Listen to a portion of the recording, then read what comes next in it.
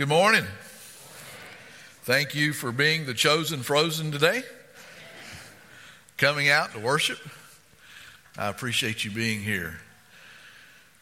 I want to thank all of you that came out on Monday night. I challenged you pretty hard last week to be a part of Faith, and praise God, we doubled the number of people that go out on Faith on Monday night, and we had some great visits, and I just deeply appreciate that so much. Thank you for responding, and thank you for taking an interest in reaching our community for Christ. I also want to thank all the young kids. I know they're out, but you can tell them I thanked them later. We had an awesome number of young children involved in the Valentine's fundraising dinner we had last night. I think there were probably 25, 30 kids that were here. Praise the Lord. Teresa's doing a great job in leading in that respect, and I think we've already got, and this is this time of year. We're still early. We've got 40 kids signed up for camp already. 40 kids. I expect that number to probably increase by another 10, 12, 15, maybe more. Somebody said, yeah, and that's going to be really good. You got 4 adults going. No. We take 1 adult for every 4 kids. We're not crazy. We have great leadership. We're going to talk about leadership today, and I like the subject. I've done a lot of reading on that subject. I've studied it now for a number of years. I'm going to start off this morning with a quote from John Maxwell. He is the guru on leadership. If you want to know anything about leadership, get some John Maxwell books and read. You'll learn a lot. Listen to what he says. He says, leadership is leadership no matter where you go or what you do. Times change. Technology marches forward. Cultures vary from place to place, but the true principles of leadership are constant. Whether you're looking at the ancient citizens or the citizens of ancient Greece, the Hebrews of the Old Testament, the armies of the last 200 years, the rulers of modern Europe, the pastors of local churches, or the business people of today's global economy, leadership principles stand the test of time. They are irrefutable. Whether you're a follower who is just beginning to discover the impact of leadership, or a natural leader who already has followers, you can become a better leader. Although it's true that some people are born with greater natural gifts than others, the ability to lead is really a collection of skills, nearly all of which can be learned and improved. The good news is that your leadership ability is not static. No matter where you're starting from, you can get better. Amen? I like that. Leaders are found just about everywhere you look. Most everyone leads at some point in some form or another. You will lead. There are, even within the framework of the church, at least 5 forms of leadership, and I want to touch on them right to begin with. There are what we would call pastors or elders that lead their congregation. Peter talks about it. He says, and now a word to you who are elders in the church. I too am an elder and a witness to the sufferings of Christ, and I too will share his glory and his honor when he returns. As a fellow elder, this is my appeal to you. Care for the flock of God entrusted to you. Watch over it willingly, not grudgingly, not for what you will get out of it, but because you are eager to serve God. Don't lord it over the people assigned to your care, but lead them by your good example. And when the head shepherd comes, your reward will be a never-ending share in his glory and honor. The Apostle Paul, when he gathered those Ephesian pastors together, said, now beware, be sure that you feed and shepherd God's flock, his church, purchased with his blood, over whom the Holy Spirit has appointed you as elders. So every church should have pastors. We call them elders or pastors. Either one of those terms is sufficient. The second form of leadership that I find that's very important and talked a lot about in Scripture is the family spiritual leader that leads their homes, their families, to know and to serve and to worship God. Every family needs a spiritual leader. Every family. Men, that may very well be your greatest calling, to be the spiritual leader of your homes.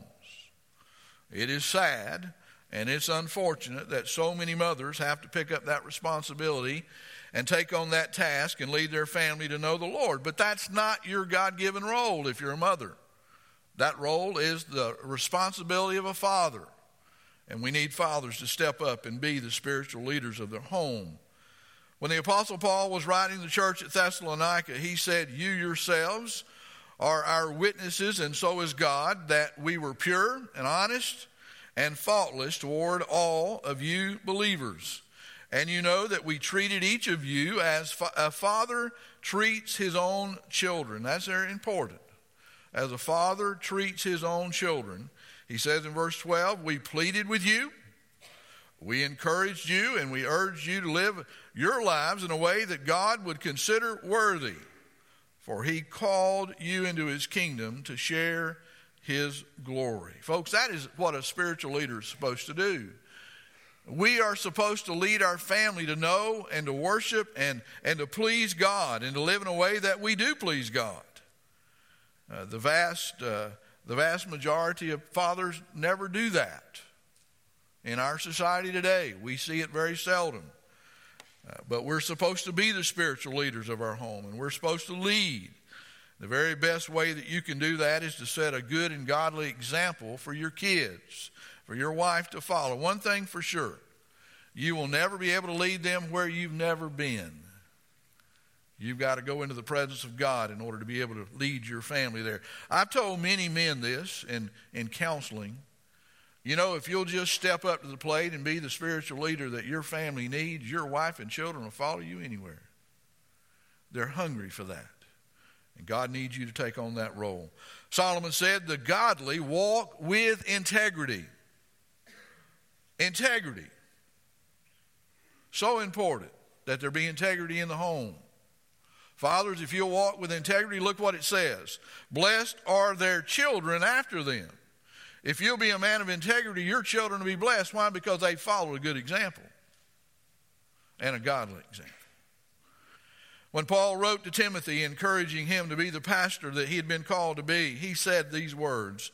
He must manage, and he's talking about leaders or a leader, he must manage his own family well with children who respect and obey him.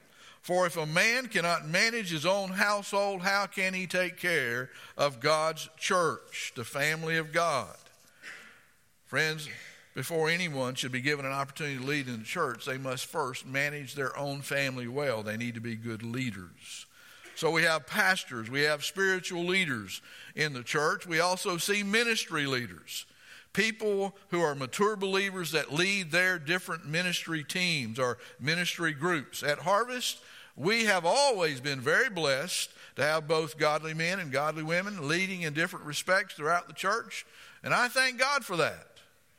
We're very blessed. There's an abundance of leaders, and we're grateful that you step up and lead. We also have teachers that lead the ministries of their different Bible study classes and groups. Every Bible study class has a very important ministry, and it's far more than just teaching the Word of God, although that is first and foremost a priority, to teach the Word of God to the people that you've been entrusted as their leader. You're to teach them the Word of God. But you also have the responsibility to lead your class to care for each other, to minister to one another, to be there for one another, to build those relationships. You also have a responsibility to lead your class to be involved in reaching out to the lost. We said very early on in the life of Harvest that it was a goal of ours to have every Sunday school class in our church represented by a faith team who goes out on Monday night, and we still need that. It's very important. Sunday school is the greatest outreach arm of the church. And we need to be involved in that. We also, as leaders and teachers, need to be mentoring new teachers so that we can plant new Sunday school classes. I want you to just think about this. We've got room to grow. We've got plenty of chairs to grow into. Amen? For every Sunday school class you start, you have the potential of growing your class by 20, or growing your church by 25 people. So if you start 4 new Sunday school classes this year, guess what? You can grow by 100 people. Sound like a worthy goal? Yes. Some of us just need to step up and be Sunday school class teachers. We can do that. Look at what Paul said to Timothy. You have heard me teach many things that have been confirmed by many reliable witnesses. Teach these great truths to trustworthy people who are able to pass them on to others. Work hard so God can approve you. Be a good worker, one who does not need to be ashamed and who correctly explains the word of truth. The Lord's servants must not quarrel, but must be kind to everyone. They must be able to teach effectively and be patient with difficult people.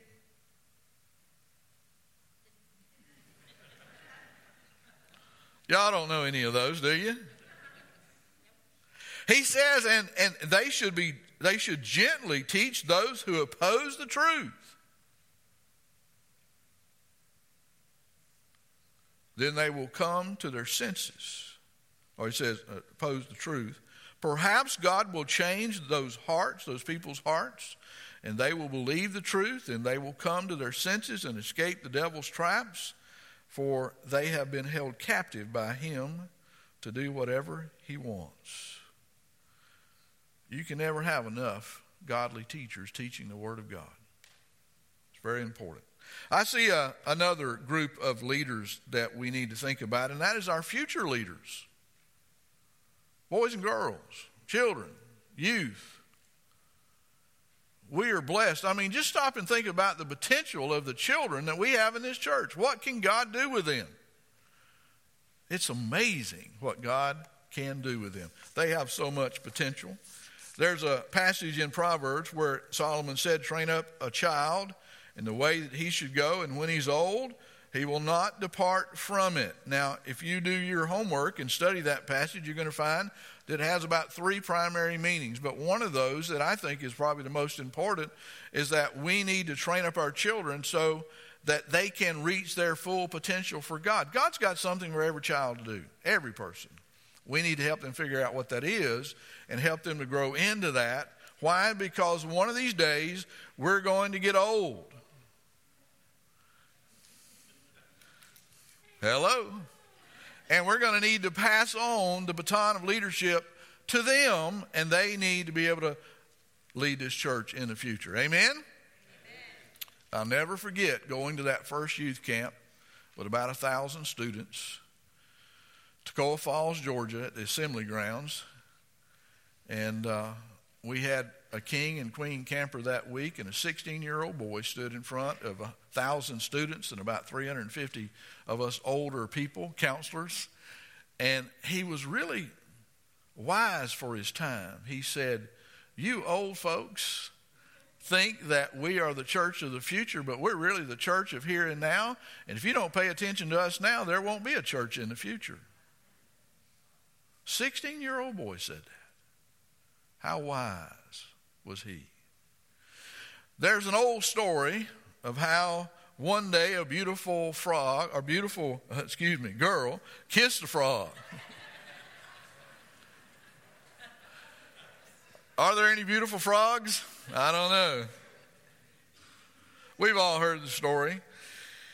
It appeared to be just a simple kiss, but it was more than a simple kiss. As it turned out, it was not quite that simple. Regardless of what she thought, the moment that she touched her soft lips to the slimy skin of the frog, there was an awesome transformation that took place. The little lime green frog was then transformed into a handsome young prince. Thus, the prince was liberated to be all that he could be. What that girl did for the frog, leaders do for their followers every day.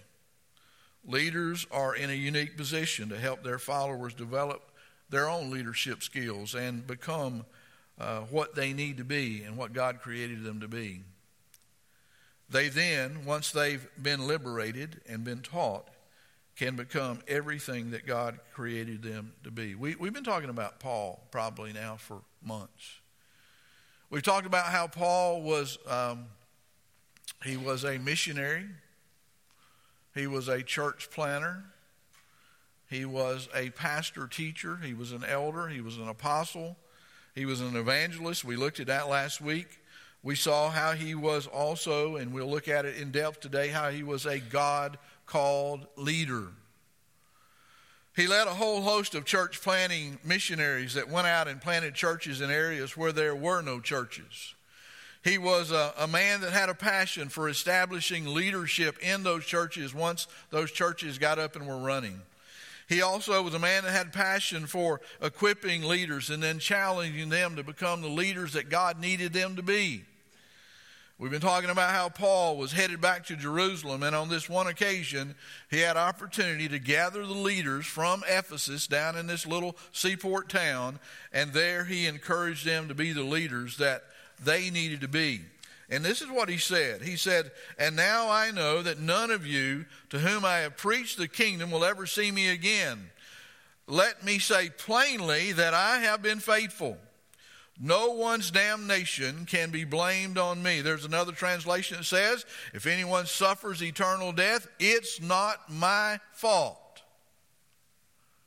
For I did not shrink from declaring all that God wants from you." I have prayed that I would one day be able to stand before God and say the same thing, and that's why I made it a part of my strategy in my membership class. For every person that's ever joined Harvest Fellowship, I have shared with you how to become a believer in the Lord Jesus Christ. Nobody goes through my class that doesn't get that. So one day I can truly stand before the Lord and say, hey, if they wind up in hell, it's not my fault. And that shouldn't that be the desire of our church? Amen? To point as many people to Christ as we possibly can, give them everything they need to know about how to make that decision to be a believer and not a lost person. Paul was simply saying, I have told you the truth about God's expectation for you and for the church. You have so much potential to impact your world for Christ. He's saying to be successful, the church needs you leaders, you elders, you pastors to be the spiritual leaders. And guess what? Churches need godly pastors. They need spiritual leaders in the home. They need teachers, and they need ministry team leaders. And they need future leaders that are being developed all along so that one day when we hand it over to them, the church can move on nice and smoothly and easy. In our study today, you're going to see that Paul lays out 5 priorities that a church leader needs to establish and maintain. And can I just say that these priorities are mission critical to good leadership. And I hope you will take them to heart and practice these, because in some way you are a leader. Beginning in verse 28, Paul expresses that for you to be an effective leader, you first have to be right with God in your heart. Look at what he says. And now beware.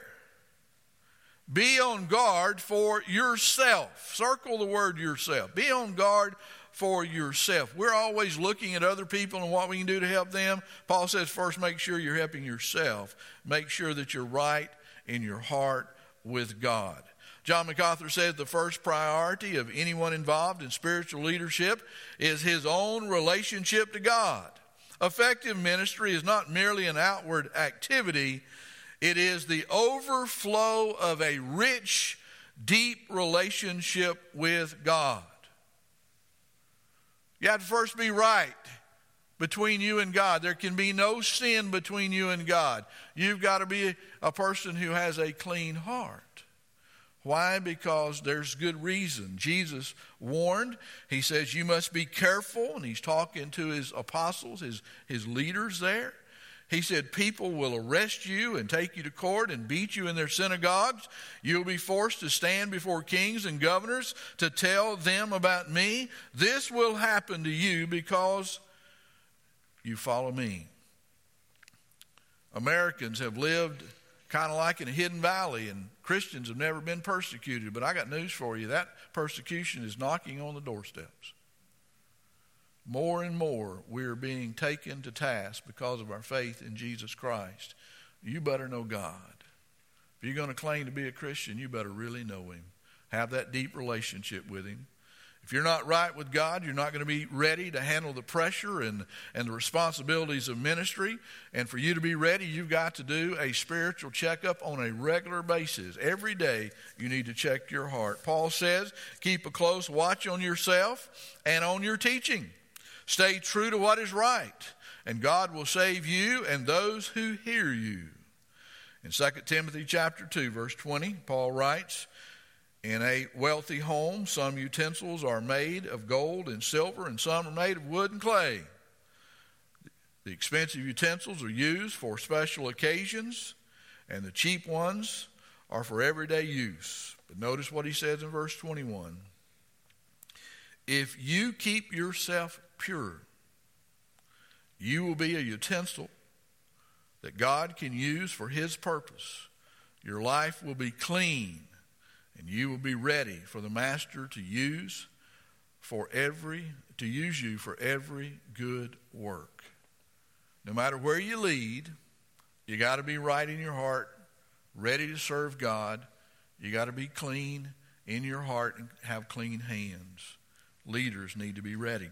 Something else he says effective leaders also are required that you personally shepherd the group that you've been entrusted with to care for. That could be your family. That could be your Bible study class. That could be people you work with.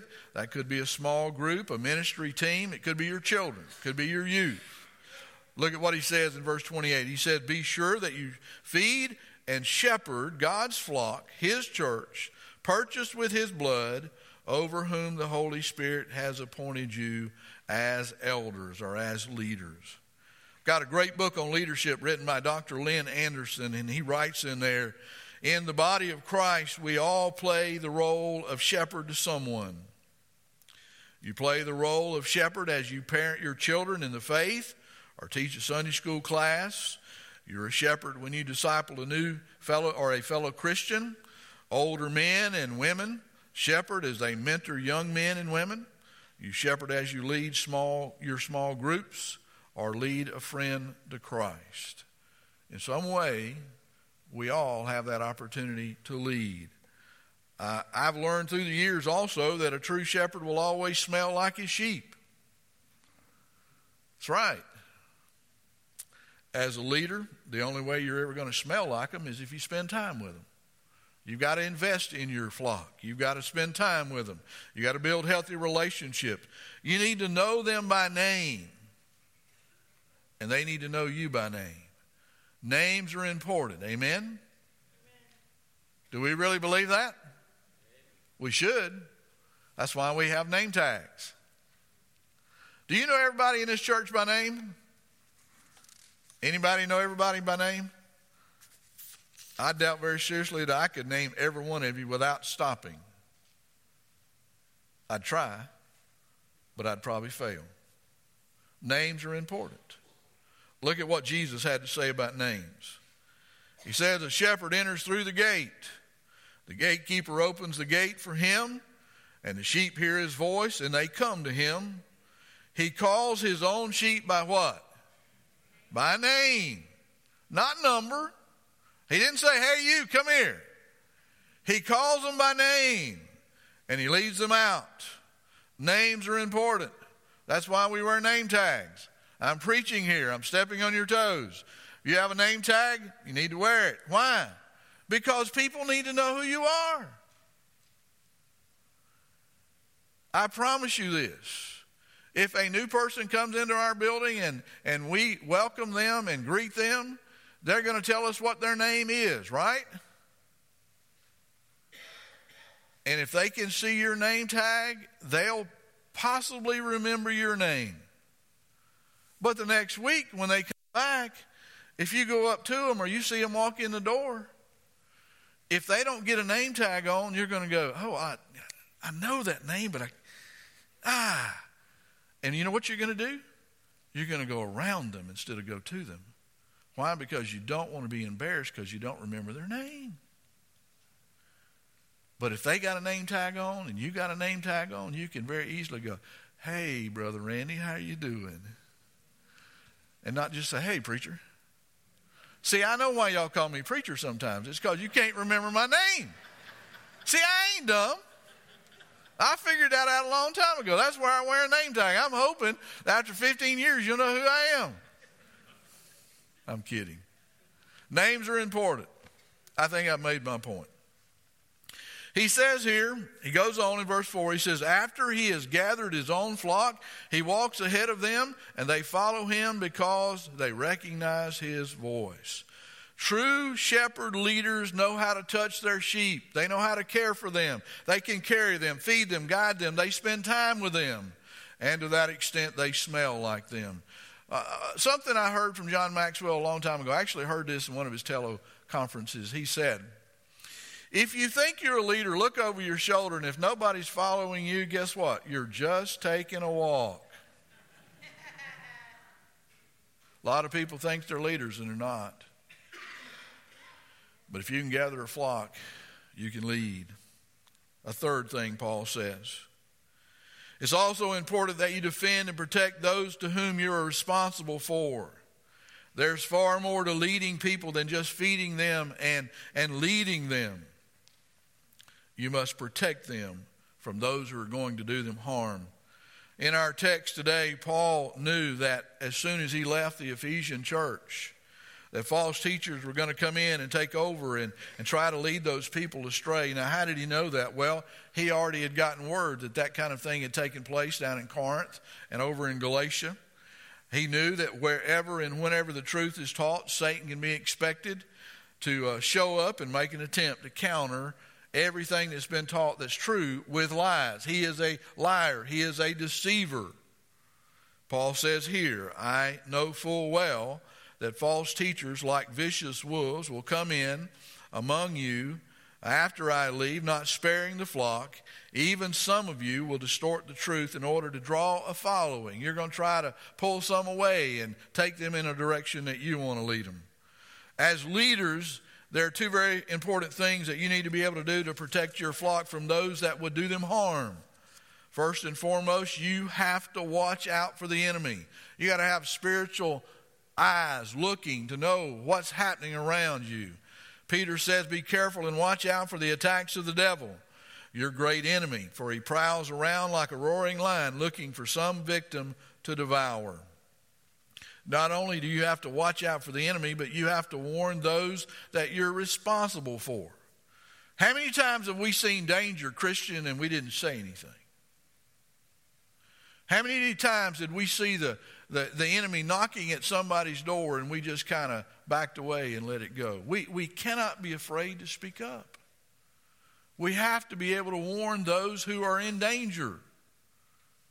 We need somebody warning us, amen? We need to be those who will warn when we see the danger coming. Verse 31, Paul says, watch out and remember the 3 years that I was with you, my constant watch and care over you night and day, and my many tears for you. He said, I warned you over and over again because I was watching and I was willing to give you a warning. Paul did everything he could to protect them, even as he prepared to leave. And that is what a true leader does.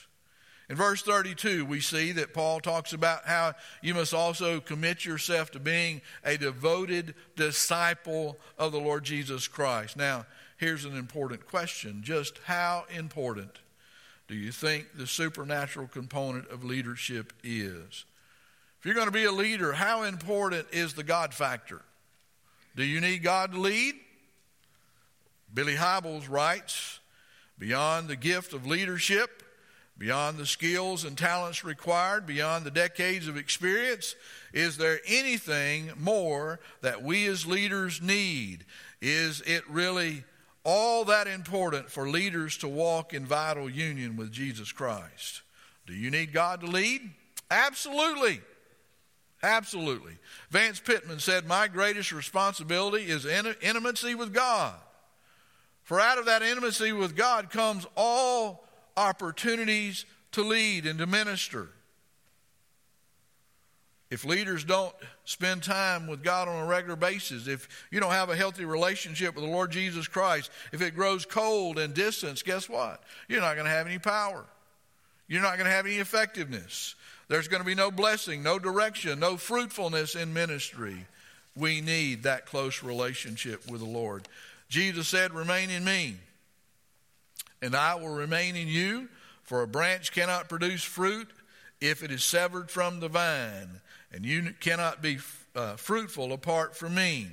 Yes, I am the vine, and you are the branches, and those that remain in me and I in them will produce much fruit. For apart from me, you can do nothing. Now, folks, I see a lot of people that are busy.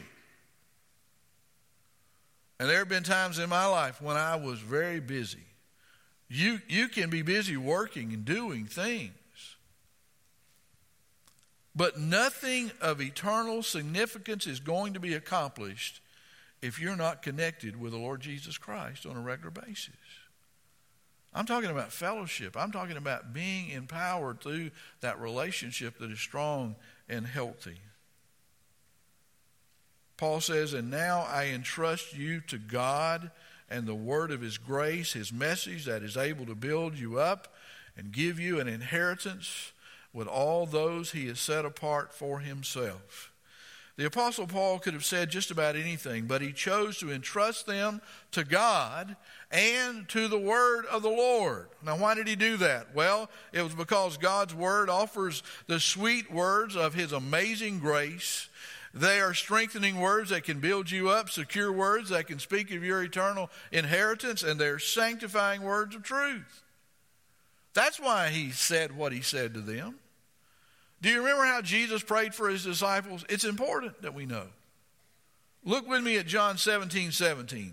He says, make them pure. He's talking to the Father above. He says, Father, make them pure and holy by teaching them your words of truth. There are two things that every spiritual leader needs to do to be committed to the Lord.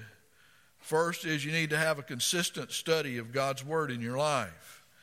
Again, Paul said to Timothy, study to show thyself approved unto God, a workman that need not be ashamed, rightly dividing the word of truth.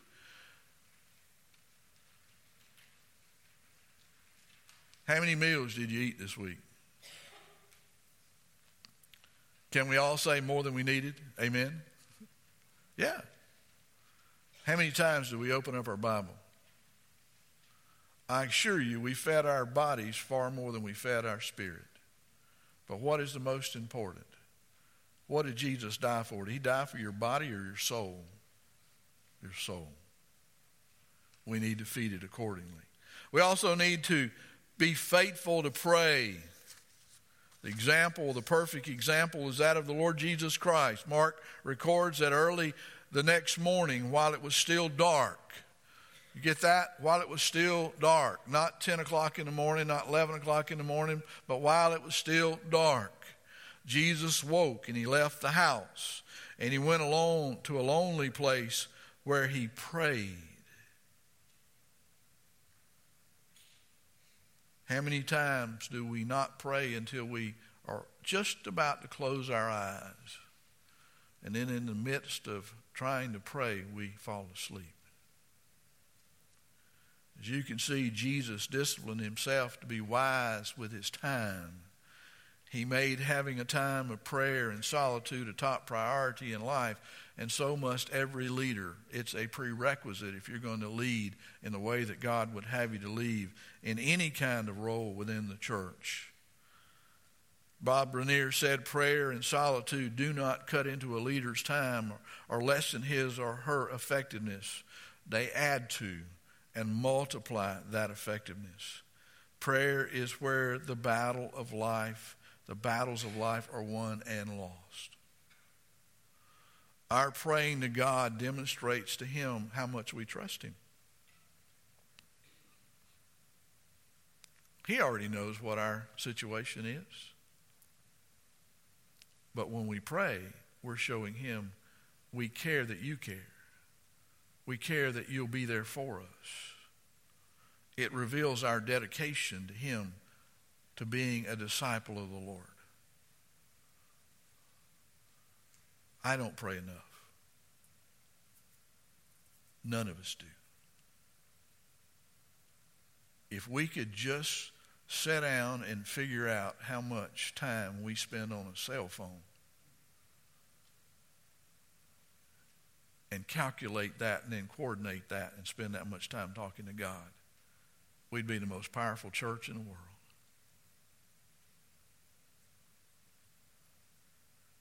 Paul closes by saying that an effective leader must also be a good steward of God's blessings. Very important that we be good stewards. I remember Dr. J.W. Lee setting me down one time.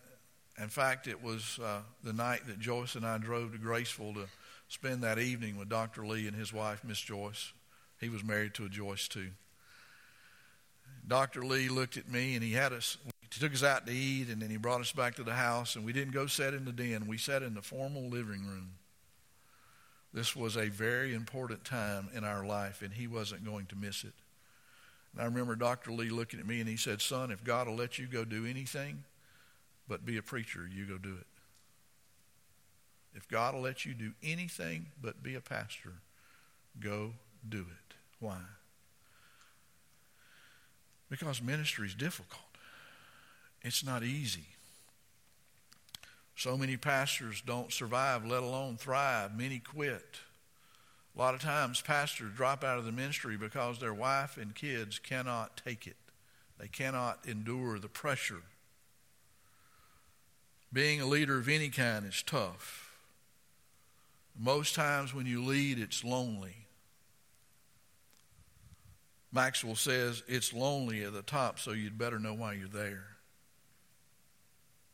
Yeah. I remember Dr. Lee saying to us in a class one day, he said, "Men, if you're looking for a 40-hour-a-week job and if you're getting into ministry for the money, you better go get you a real job." He knew what he was talking about. He was a pastor of pastors.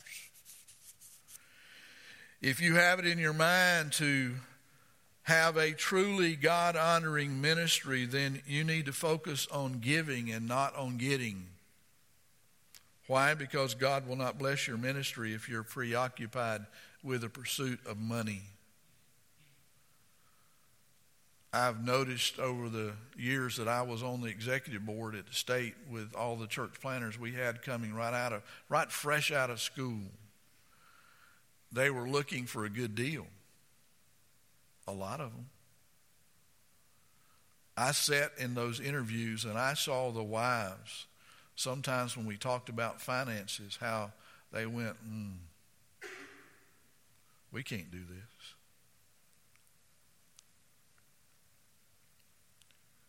When you think about serving the Lord and think about giving and getting, don't make the mistake of confusing wealth with blessings, because some of the most blessed people I know in our world, they don't have two nickels to rub together. We sometimes think, well, the hand of God is on that person because they got a lot of money. No, not necessarily. Jesus said, "No one can serve two masters, for you will hate one and love the other, or be devoted to one and despise the other. You cannot serve both God and money." You cannot.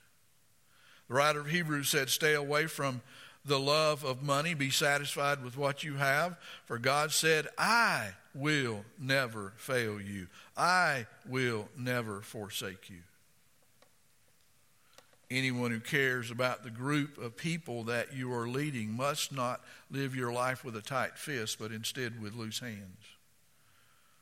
The blessings of God need to flow through your hands into their hands. If you truly love somebody and you're a shepherd, then you learn how to take care of their needs above your own. Men, you hear me? Spiritual leaders of the home, you need to be taking care of your family before yourself. We need to learn how to be a blessing with what God's blessed us with. If you look into the Scripture, you'll find that a very careful study of the Old Testament false teachers always portrayed them as people who loved money. They were sticky-fingered people. They were greedy. And that was always a problem. In Isaiah chapter 56, God speaks about his leaders, those that should be leading the correct way. But listen to what he says. For the leaders of my people, the Lord's watchmen, his shepherds, are blind to every danger. They are like silent watchdogs. I read over that probably a dozen times this week. But this morning as I was reading over that, it hit me. Silent watchdogs. What good is a silent watchdog? If he can't bark, he's not a watchdog.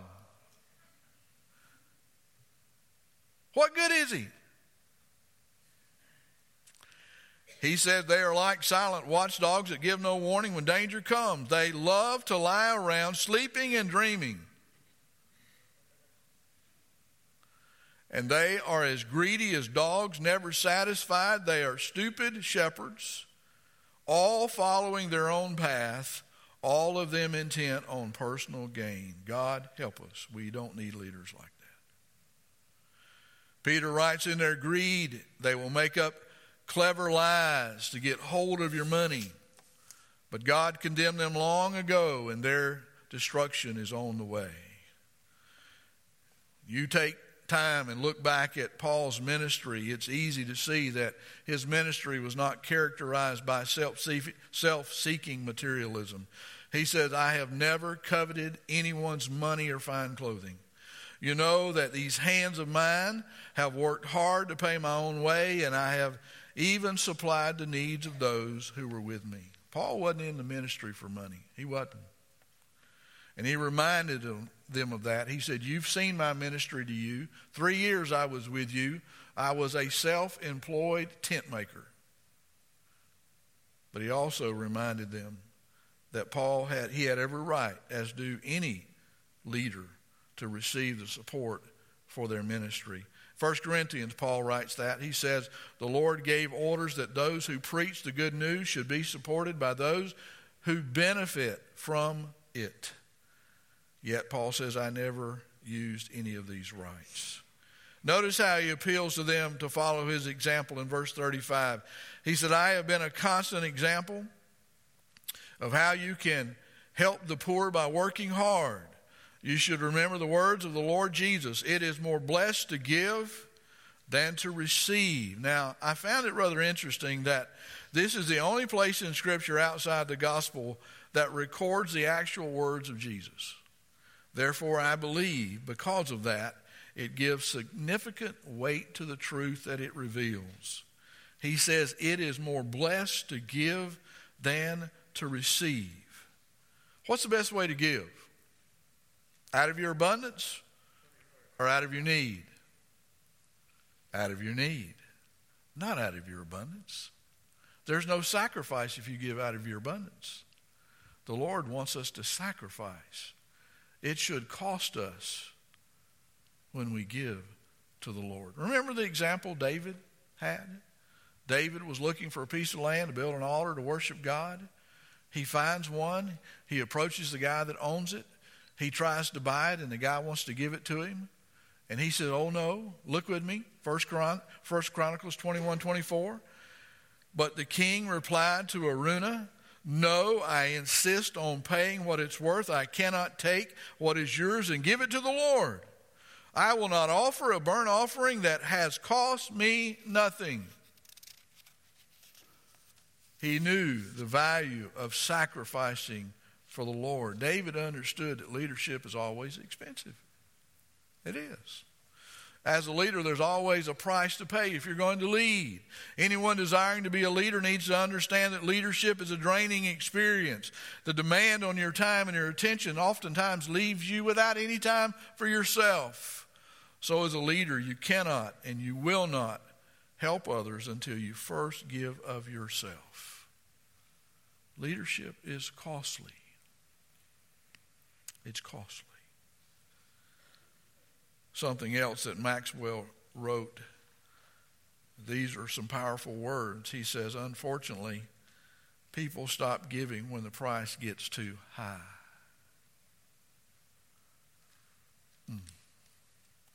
Maybe that's why in so many churches today there's not enough of what is needed. It's not provided. Hey, can you think about this just for a minute? Aren't you glad that Jesus didn't think it was too expensive, or that our lost soul, was costing too much for him to go to the cross? He was willing to pay that price, was he not? Amen? He was. Thank God that he was. As Paul closes out this letter, I want you to look at how the people that he led and ministered to loved him. Look at verse 36 with me. It says, when Paul had finished speaking, he knelt and he prayed for them. And they wept aloud as they embraced him in farewell, sad most of all because he had said that they would never see him again. And they accompanied him down to the ship. Great leaders know how to impact and encourage the people that follow them. And I'm pleased to say, and I hope you understand, that everybody in this room has an opportunity to impact somebody's life, to make a difference in somebody's life. You can be the godly leader that God wants you to be. Well, Brother Randy, how can I be a better leader for God? How can I be used of God to lead? I believe you can do that by accepting this challenge of leadership. You need to do what you need to do to be right with the Lord, first of all. That's the very first thing that all of us need to do, is be right in our heart with God. You can commit yourself to shepherding whatever group. You know, sometimes we want a bigger group. We think, hey, I only got 3 or 4 people here in my class. That's not very many. They're not that important. But they are. Amen? We need to shepherd whatever group that God has given us to lead. We need to protect them, and we need to make sure that they're okay and they're taken care of. And we need to take serious responsibility to be a devoted disciple of the Lord, to be a growing disciple every day of our life. And we need to be good stewards of all that God has blessed us with. Why? It's a whole lot more blessed. You're a whole lot more blessed when you give than when you get. Jesus taught us that. Aren't we blessed? Amen. Amen? Then let's turn that around and be a blessing for God. Think about whose life you can impact this week, and over the next month, and maybe over the next 6 months to a year. Everybody's shadow cast on somebody. There's somebody watching you. There's somebody in the edges of your life that needs a strong leader, somebody that will invest in them and love them and care for them and minister to them and shepherd them. Everybody has an opportunity to be a leader of some kind. Question is, what kind of leader do we want to be? That's the challenge this morning. Be a godly leader. Amen? Let's pray. Father, I'm grateful that the greatest example of leadership we'll ever see was in your Son, Jesus Christ. He walked this earth thinking about us, thinking about how he could help us to become everything that you desired for us to be. He was willing to pay the price, the ultimate price. He stayed close to you in prayer. He spent time with you. He knew how important that was. He walked in a way that you had sent him to walk. He never sinned. He lived his life as an example. And then when it came time for him to pay that ultimate price, he went to the cross and he gave his life. He gave everything so that others could benefit from his sacrifice. Lord, we're here today because of what he did. And I thank you, Lord, for the plan that you had to save our souls. God, thank you so much that you give us an opportunity to be like him, and you, in fact, promise us that you would shape us into the image of your Son. And my prayer, God, as we close out today is whatever you need to do in any of us to help us be like Jesus. Lord, whatever that is, I pray that you'll give us an open heart so that you can shape us and change us into who you want us to be. We all have great potential. There are none of us that are throwaways. You died so that all of us could have an opportunity to be with you for eternity. And God, we pray that you'll do that work this morning. Even in our midst, God, reign, be Lord, be supreme God. magnify yourself, and Lord, be praised through our obedience. In Jesus' name we pray. Amen and amen. Let's stand.